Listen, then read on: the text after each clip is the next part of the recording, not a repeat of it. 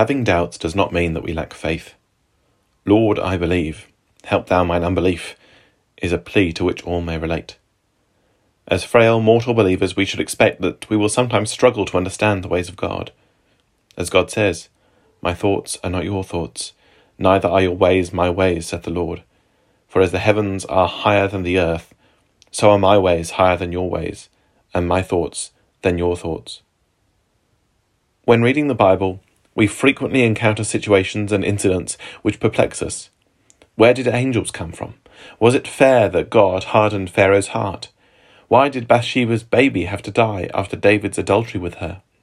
Indeed, why was it necessary that our Lord suffer a harrowing death by crucifixion? These and many other questions have been pondered by faithful disciples since ancient times. Sadly, they have also been used to cast doubt upon the Bible or even call into question the righteousness of God.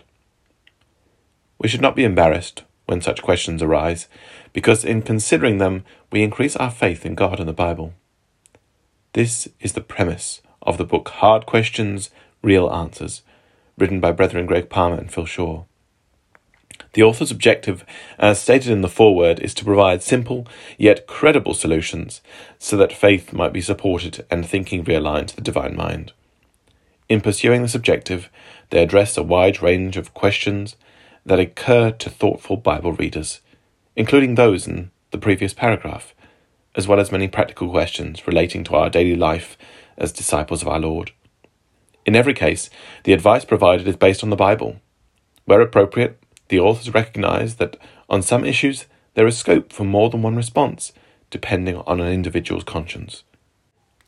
Many of the conundrums with which men and women struggle arise from a failure to recognize God's supremacy and authority and the reality of our mortal limitations.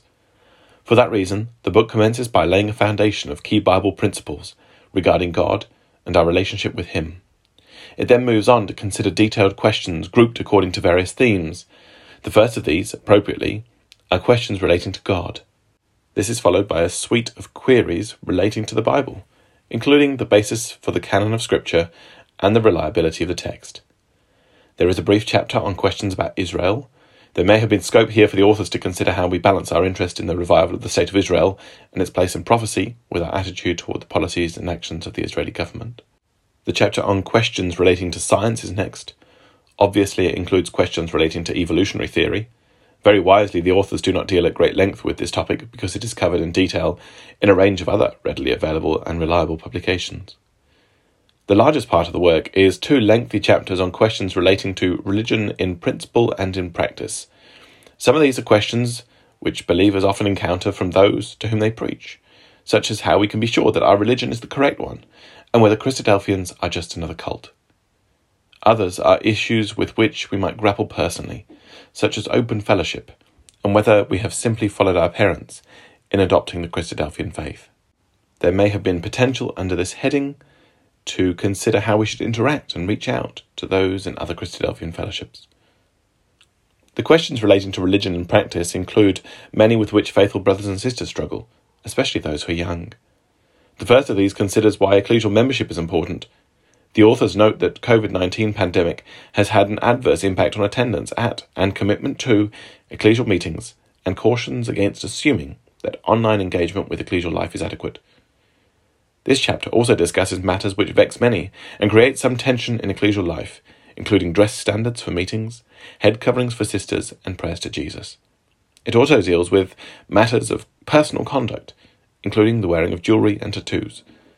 It was especially pleasing to see the author's response to the question of what our attitude should be towards protest movements and agitation on issues of social justice. While this chapter covers a long list of important issues, there are others that would have been worthy of inclusion. One area that has been omitted is questions relating to the use of leisure time, including sports and hobbies, our choice of reading material, and how we interact with social media.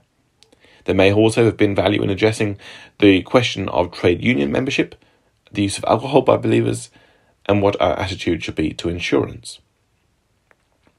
2 chapters deal with questions relating to life and death. Here, the authors have enlisted the assistance of a brother who is a doctor in general practice to assist them in their handling of medically related aspects to these questions. There is a very helpful discussion on depression and how and why it might affect believers. Those who have struggled in this regard will find the comments on this topic illuminating. Important matters also should be considered in relation to death. This includes a detailed biblical discussion of the subject of cremation, a topic about which many have strong views. The discussion of suicide is sensitive, empathetic, and most insightful, as are the comments of euthanasia and voluntary assisted dying. In each case, the answers offered are solidly based on Scripture. This is one of the most challenging sections of the book. Under the heading of Morals and Ethics, the authors consider firstly questions about the Bible's handling of slavery, polygamy, and concubines, and God's command that Israel exterminate the Canaanites. These matters have been a source of criticism by skeptics, and they also greatly trouble many modern believers.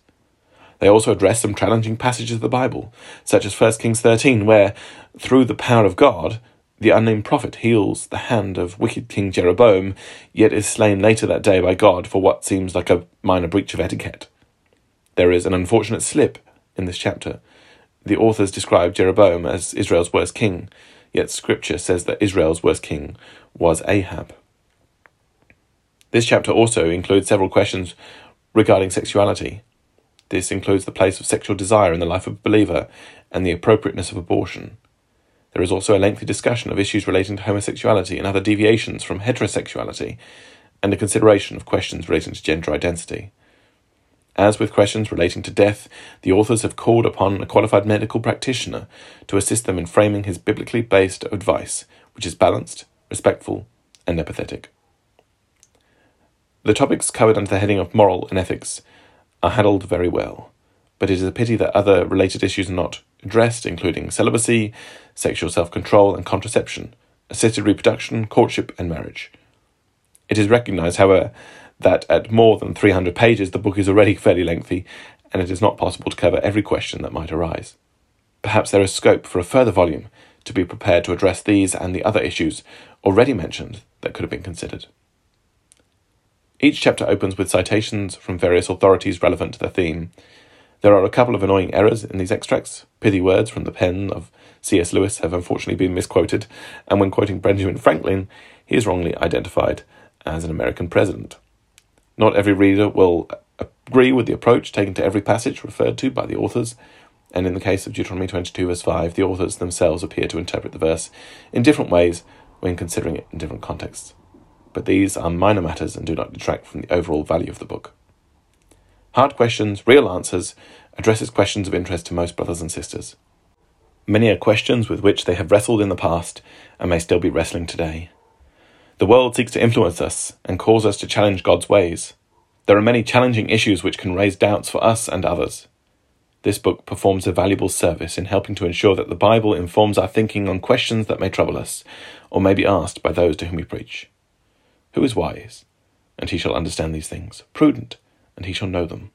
For the ways of the Lord are right, and the just shall walk in them, but the transgressors shall fall therein.